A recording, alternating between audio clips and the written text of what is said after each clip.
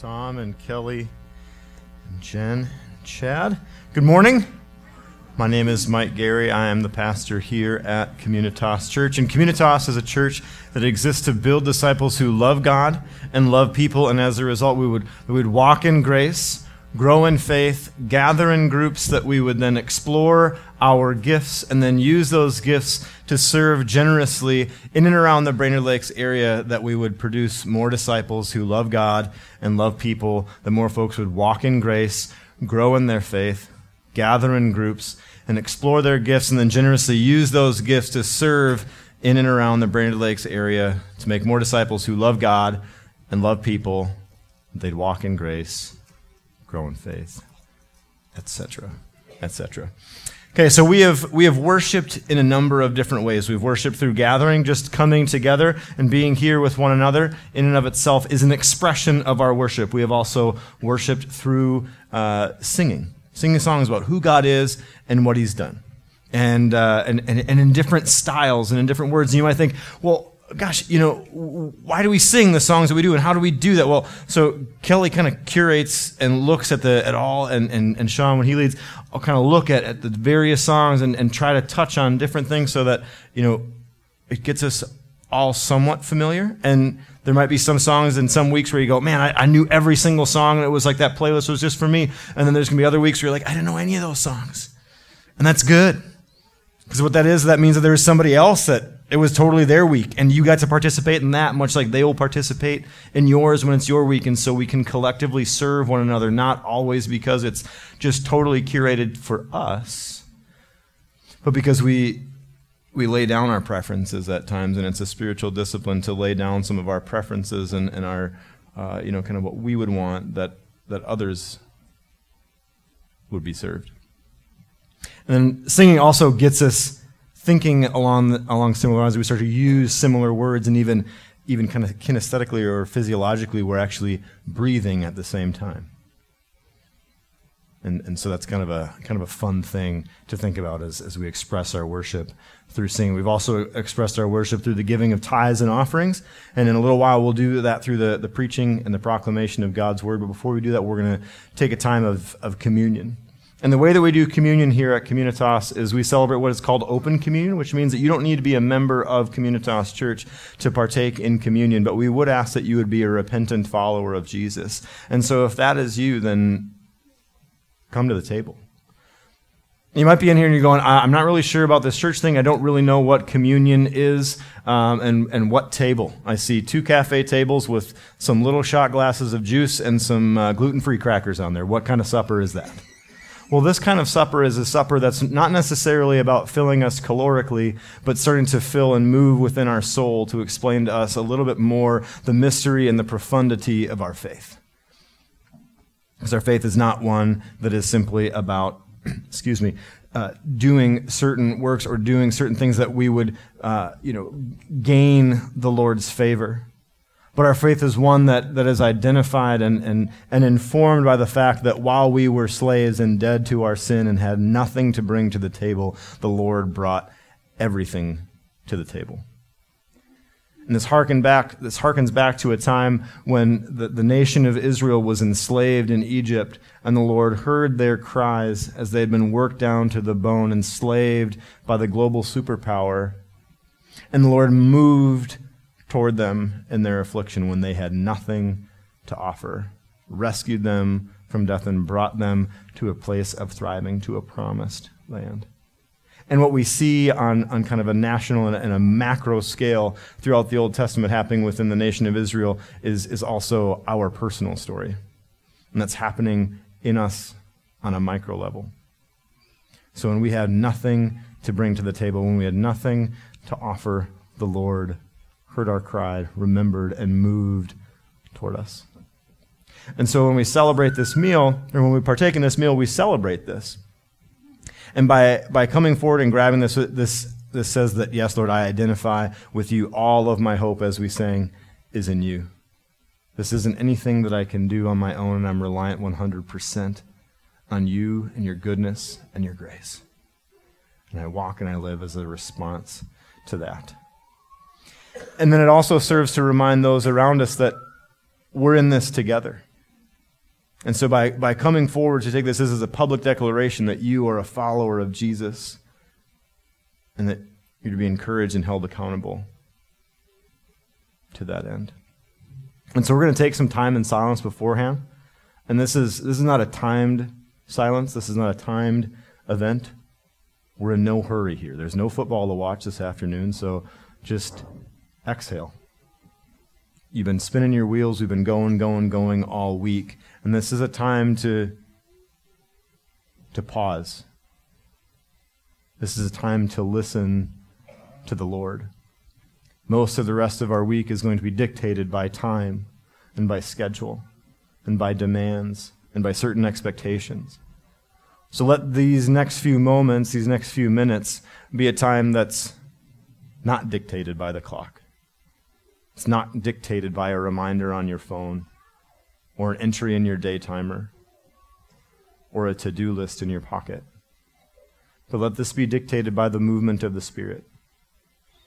And so as we're here and we're listening, not just for the Lord, but listening collectively, let's ask these questions of who is God the Father? And what has He done? How do we see the way that He is working in and throughout creation, in and throughout our lives, throughout history? Who is God the Son, and how did Jesus live His life, and how does that inform the way that I live my life? And then who is God the Holy Spirit, and what is God the Holy Spirit trying to do in and through me? And who are some specific, what are some specific names and faces, times and places where I've just felt a stirring or an inkling or something within me. It's causing me to do something I wouldn't naturally do. Maybe it's sharing our faith with someone. Maybe it's not sending that nasty text or email or replying out of anger. And where are some places where the Lord has put you and has uniquely equipped you that you'd be able to share the gospel with those around you and be able to enact this kingdom around us. And if you're in here and you're just kicking around the tires of the faith and you're not really sure about who this Jesus guy is, what this church thing is all about, we're glad that you're here. This is a good people for you to be around, and we encourage you to take this time of silence as well with us. Ask these same questions of who is God the Father and what has He done? Who is God the Son and how did He live His life and how does that inform the way that I live mine? And who is God the Holy Spirit and how is the Holy Spirit working in and through me that the kingdom would be realized not only in the future but here, now, within us and around us. And so we're going to take some time in silence and we're going to ponder those questions. And hopefully in that time the Holy Spirit would continue to convict us of our sin, would also confirm in us what we're doing that is good, that we would continue to do, that we would better convey the gospel message to the world around us. And kids, man, you guys always do so good. And you can join in us, you can join with us, right? Because we know that while the Holy Spirit is big, and God is very big, He's not so big and so proud that He doesn't come and live within me and live within you, right? You're not too small for the Lord to hear from, for you to hear from the Lord. And so you can take time with us as well. So I'm going to pray, and we'll continue on our prayer in silence. And then as you're ready, come on forward and grab the elements to the left and to the right. Bring them back to your seats, and then we will all partake of the meal together. Heavenly Father, we thank you for another day to praise you, and we see the way that you've worked throughout history, Lord, and we're excited to hear and to learn more about the way that you've worked in and through your people. And Jesus, we're humbled when we look at your life and see the way that you walked in obedience, that you gave all, that you were all in. There was no selfishness found in you. And so, Holy Spirit, we pray that you would continue to work in and through us, convict us of our sin, confirm in us those things that we were doing, that we would continue to do them, that we would grow closer and closer to you, not that we would be justified by our actions, but that through right action we would continue to know you more fully. And Lord, all of this, that we would better convey the gospel, your truth, your glory, your goodness to the world around us. As Jesus and his friends are eating this meal, they're gathered together, and it's this specific time of year that they celebrate this, and they celebrate with all the nation of Israel. It's like we're celebrating with all the churches around the world. And so as they're eating the meal, Jesus, knowing that in the coming days that his body would break, he takes the bread and he breaks it for them, and he gives it to his disciples and said, "Take and eat. This is my body." And as the meal lingered on, he took the cup, and when he'd given thanks, he gave it to them, saying, "Drink of it, all of you, for this is the blood of the covenant, which is poured out for many for the forgiveness of sins." Lord, we thank you for this meal that you prepared before us. We brought nothing to this covenant that you've extended to us. Lord, we thank you for this grace and for this forgiveness, that you would use us to spread this message throughout the world, Lord, and we pray that we would walk in this forgiveness, that we would share this message with the world around us. Amen. Okay, at this time there are some blue buckets that are going to make their way around the room. Feel free to take your cup and put it in there, and we will dispose of them for you. And at this time, Mr. Sam Mandel is going to make his way on up here. And Sam, you can use this microphone right here. And we're going to continue our journey through the Torah.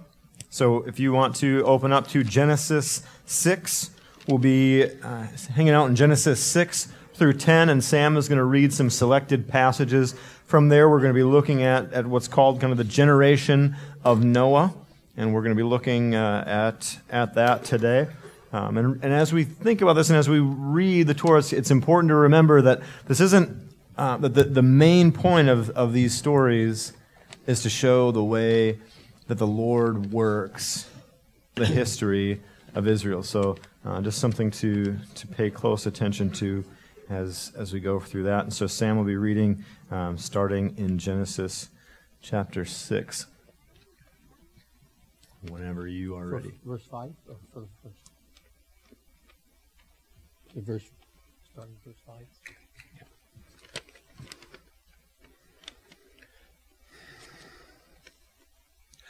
The Lord saw that the wickedness of man was great in the earth, and that every intention of the thoughts of his heart was only evil, continually. And the Lord regretted that he had made man on the earth, and it grieved him to his heart. So the Lord said, I will blot out man, whom I have created, from the face of the land, man and animals and creeping things, and birds of the heavens, for I am sorry that I have made them. But Noah found favor in the eyes of the Lord. These are the generations of Noah. Noah was a righteous man, blameless in his generation. Noah walked with God. And Noah had 3 sons, Shem, Ham, and Japheth. Now the earth was corrupt in God's sight, and the earth was filled with violence. And God saw the earth, and behold, it was corrupt, for all flesh had corrupted their way on the earth. And God said to Noah, I have determined to make an end of all flesh, for the earth is filled with violence through them. Behold, I will destroy them with the earth. Make yourself an ark of gopher wood. Make rooms in the ark, and cover it inside and out with pitch. This is how you are to make it. The length of the ark, 300 cubits, its breadth, 50 cubits, and its height, 30 cubits. Just an aside, 300 cubits equals about 450 feet in our measurement. 50 cubits is about 75 feet for the width, and 30 cubits was 44 feet for the height. Make a roof for the ark, and finish it to a cubit above, and set the door of the ark in its side. Make it with lower, second, and third decks. For behold, I will bring a flood of water upon the earth to destroy all flesh, in which is the breath of life under heaven. Everything that is on the earth shall die. But I will establish my covenant with you, and you shall come into the ark, you, your sons, your wife, and your sons' wives with you. And of every living creature, living thing of all flesh, you shall bring 2 of every sort into the ark to keep them alive with you. They shall be male and female. Of the birds according to their kinds, and of the animals according to their kinds, of every creeping things of the ground according to its kind. 2 of every sort shall come into you to keep them alive. Also take with you every sort of food that is eaten, and store it up. It shall serve as food for you and for them. Noah did this, and he did all that God commanded him. Actually, I need to do 1 verse in 7. And the Lord said to Noah, Go into the ark, you and all your household, for I have seen that you are righteous before me in this generation. Then moving on to 8:20.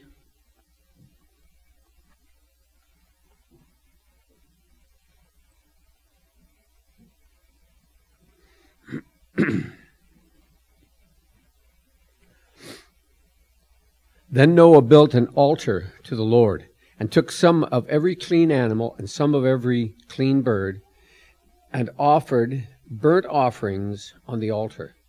And when the Lord smelled the pleasing aroma, the Lord said in his heart, I will never again curse the ground because of man, for the intention of man's heart is evil from his youth, neither will I ever again strike down every living creature as I have done. While the earth remains, seed time and harvest, cold and heat, summer and winter, day and night, shall not cease. And in 9:1, and God blessed Noah and his sons, and said to them, Be fruitful and multiply, and fill the earth.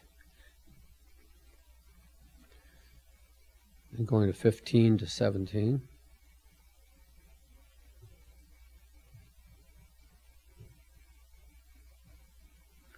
I will remember my covenant that is between me and you and every living creature of all flesh, and the waters shall never again become a flood to destroy all flesh. When the bow is in the clouds, I will see it, rainbow, I will see it and remember the everlasting covenant between God and every living creature of all flesh that is on the earth. God said to Noah, This is a sign of the covenant that I have established between me and all flesh that is on the earth. Thanks, Sam, and thank you, Lord, for your word that we're able to gather together and to read it, and that we have the abundance of resources available to us to study them. Lord, we pray that we would not just act flippantly about those, or that we would use those for your glory, that they would change us, that we would change the world around us. Amen. Okay, at this time, kids, you can head on out toward this door over here. And Sue and Kristen and Karen and Luke and Julie and Scott and Chris and Jason all have a wonderful time prepared for you. So, Lord, we thank you for these kids. We're so glad that they are here. And, Lord, we thank you for the teachers, that they would take time out of their schedule to prepare and to pray and to teach your kids. We know that it is not a second-class occupation to disciple your children. Lord, we pray that we would all continue to grow in unity with you and with one another, that we would show this kingdom life to the world around us. Amen. Okay, throw the ball there. How about this section? I've seen you ball before. You can catch that. Yeah, there we go. All right, nice. Okay, over here, I'm gonna throw the ball. Scott, I've heard that you have some athletic prowess. If I toss this to you, perhaps you can throw this. Do you think now, if I'm about to you've seen how it's gone to Matt and to Benjamin, so I mean you kind of have a little bit of an idea of what's going to happen when I throw this ball, right? And so what is that like? What are you probably going to do, almost instinctively? Is this like what are you going to do with your hands? Yeah, you're going to get them ready. Yep, there we go. Okay. Yeah, and so why are you going to get them ready? Because you've seen what's happened the previous two times, and so there's something. So would we say that there's something to if you've seen the way that a person has acted and you know the manner in which they act, it kind of tells you something and can predict a little bit about what's going to happen in the future. Would you say that? Yeah, okay. Ooh, nice. Was not expecting the overhand toss. Always room for a curveball. And so that's much of what we see is happening in the story today, right? And so just to kind of recap a little bit from last week, does anyone remember what we talked about last week? Yeah, Genesis 1 through 6. There we go. And so at the end of Genesis 1 through 6, we've gone from, just this grand paradise to just mass chaos. Everything is kind of coming from together. And as Sam read earlier, the Lord looks out and he's just like, oh man.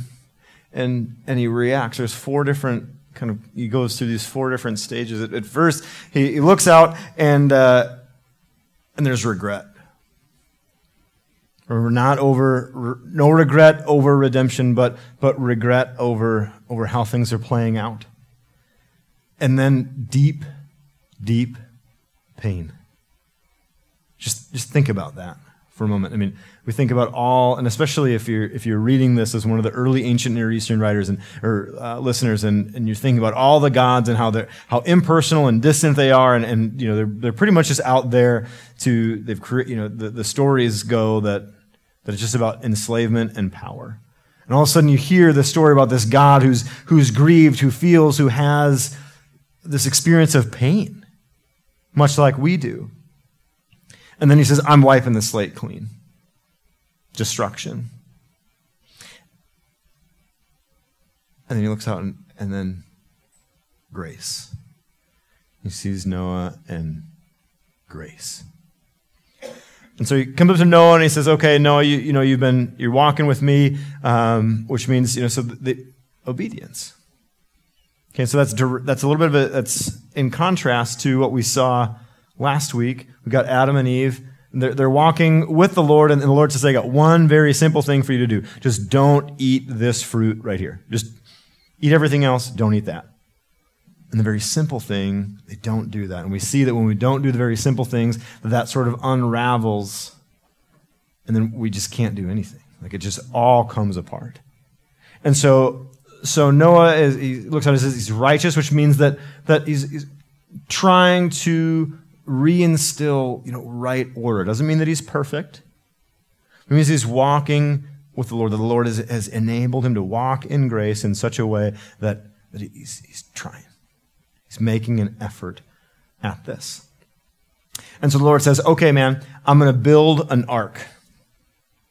There's two arks in the Old Testament. The only other time that this word is used is when Moses gets put in a little basket and floated down the river. And so one of the things that we're going to see throughout our time in the Torah is the way that the Lord is going to use these big pictures, kind of macro pictures, and then also micro pictures. And so kind of big, little, wide angle to zoomed in. Talk about a whole people, and then one individual person, us, you, me. So just something to kind of log away in the back of our mind. So Noah and the Lord are having a little chat, and God says, "Okay, I want you to get some gopher wood, and I want you to build an ark." Which, when we think about it, we always kind of picture it as this big boat. And really what it is it's just kind of a big floating coffin. Right? I mean, it's not like a cruise ship. There's, because there's going to be a lot of rain, and so they get this covering over the top of it. And the Lord seals it up. There's no, you're not going in and out. And so in a lot of ways, much like that boat that Moses floats down, it's kind of this this big floating coffin. But if you remember when Sam read, what else goes in there? There's animals 2 by 2, as the kids' songs go, but then what else is there? What other kind of animals? There's unclean animals, and there's also clean animals. Why? Well, because it's also a big floating temple. It's a place of worship. It's a place of provision. So the Lord is saying, hey, it's going to take some divine intervention for you all to get over this, and I'm going to supply that. And we're going to wipe the slate clean, and we're going to start over.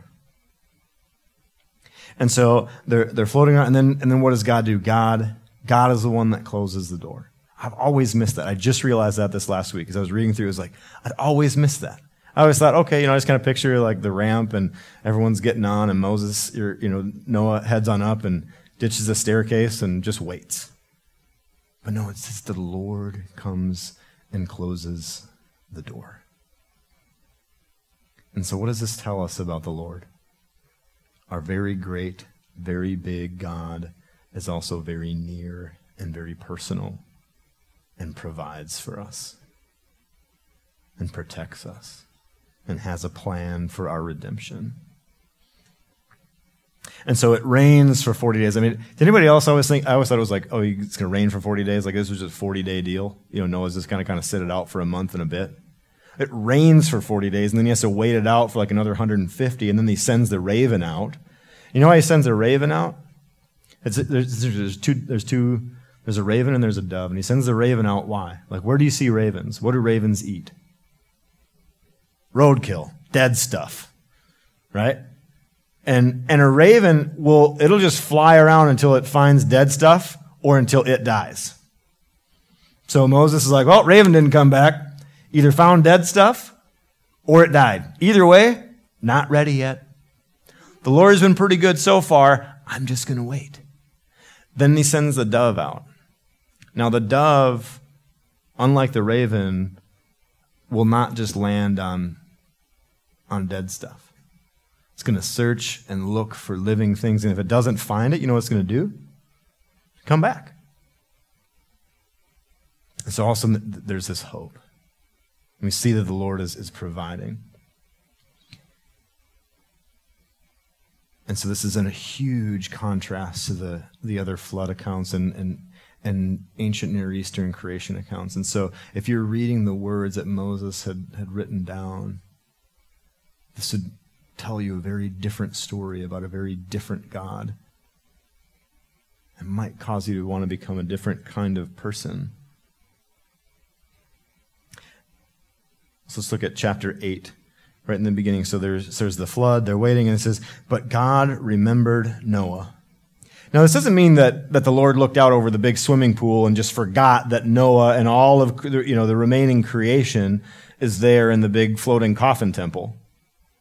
This is a different kind of word. So what this means is that when it says that God remembered, that means that God saw an issue or a situation and took appropriate action. So he moves toward, and then it says that the winds blew and the waters subside. Genesis 1, anybody remember that?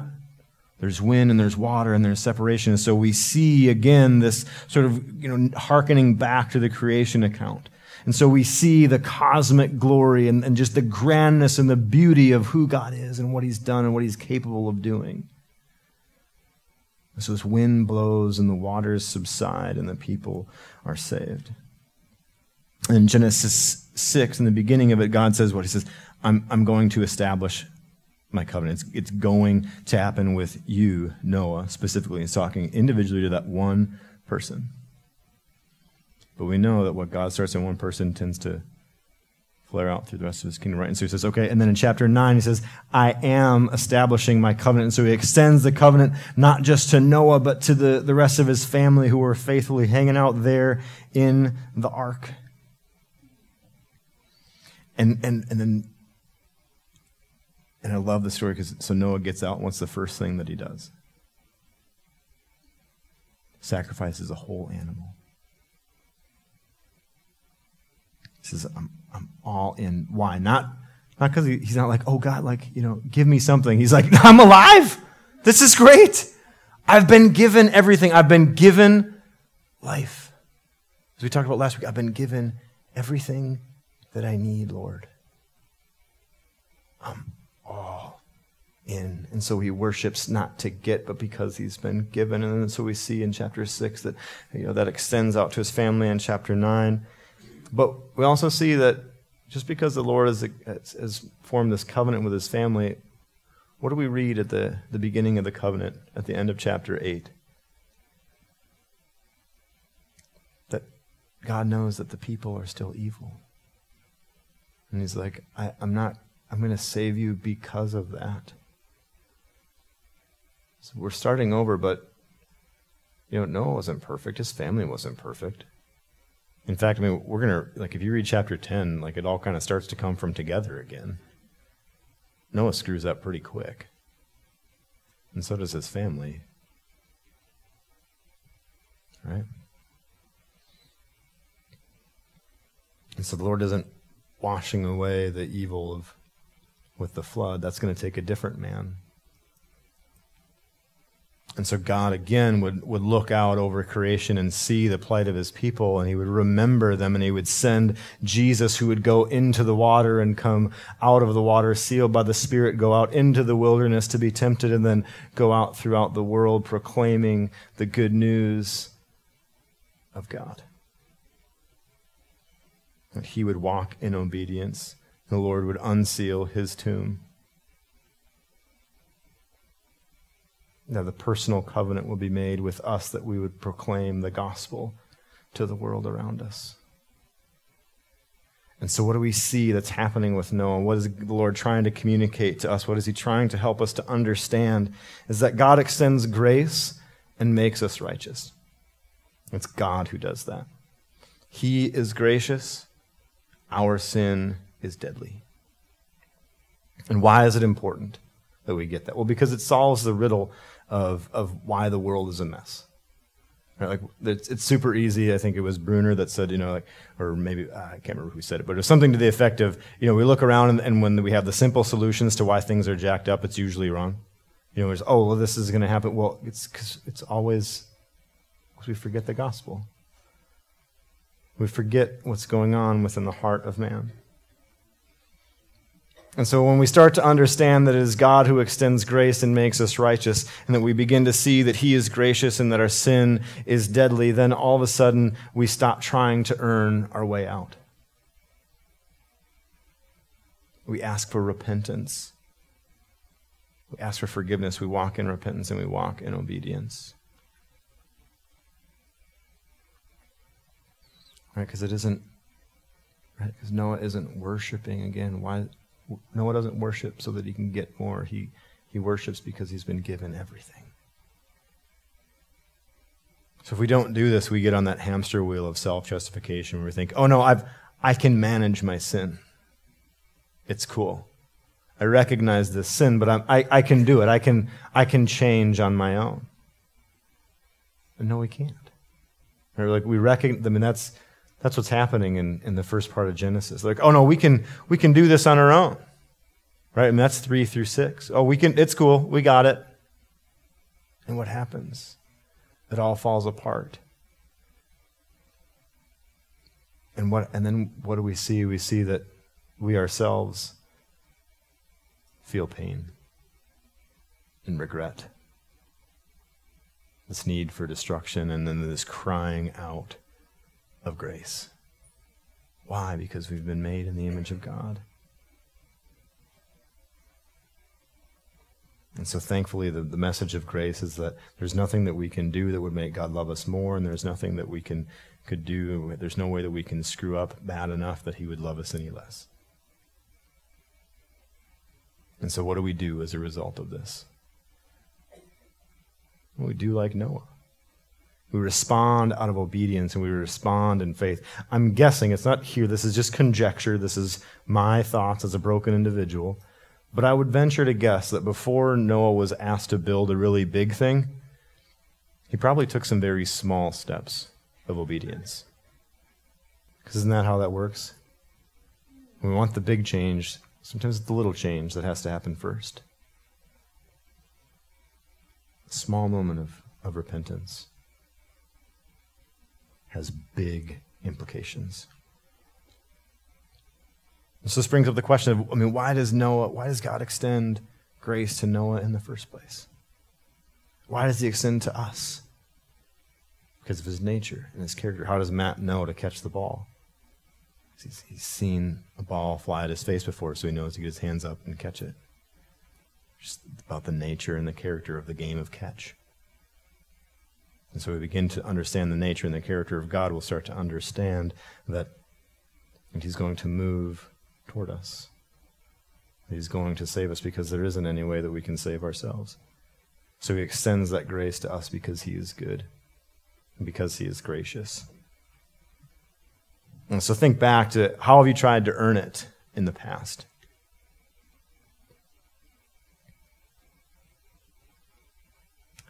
Maybe take a moment. How are you trying to earn it now? When things don't go the way that you want, what reason do we give as to why they didn't go the way that we thought they should have? Sometimes that gives us a little bit of an insight of what might be kind of an idol in our heart. Where are we not walking in obedience now? And then what is it like for the Lord's grace to flood your life? Where have you stepped out in faithful obedience? And what was that like? What did that make you think? How did that make you feel? What was life like in that moment? And what does it look like to continue to walk with God in faithful obedience? What is the next right thing you know to do? Maybe now, maybe throughout the day, or throughout this week, find a time to take a moment. Like, know and praise God for the way that he's continued to be faithful in your life. And so when we hear God's voice, we remember. It's important that we remind and that we rejoice. And so let's remember that God's grace comes because he's good and because we are sinful. Let's remember that your sin isn't too great for the Lord to redeem you. And let's rejoice because the Lord remembers us and moves toward us in gracious rescue. And in that, let's stand and sing. We serve a God that moves toward us. We serve a God who provides. We serve a God who is good, who is great, who is glorious, and who is seen in the grandness and the profundity of creation, yet is very near to us. It is very personal. Despite our sin, moves toward us in grace. So as we go out this week, may that inform what you're doing this time tomorrow. May that inform the way that you interact with those around you, with those in your household, those in your school, those in your places of work, your places of play.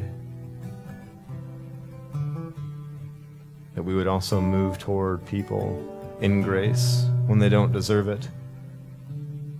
That we would show this grace, this glorious God to the world around us. There are simple carbohydrates and caffeinated beverages in the back. There are also some, feel free to look over those ballots for the elders and for the budget.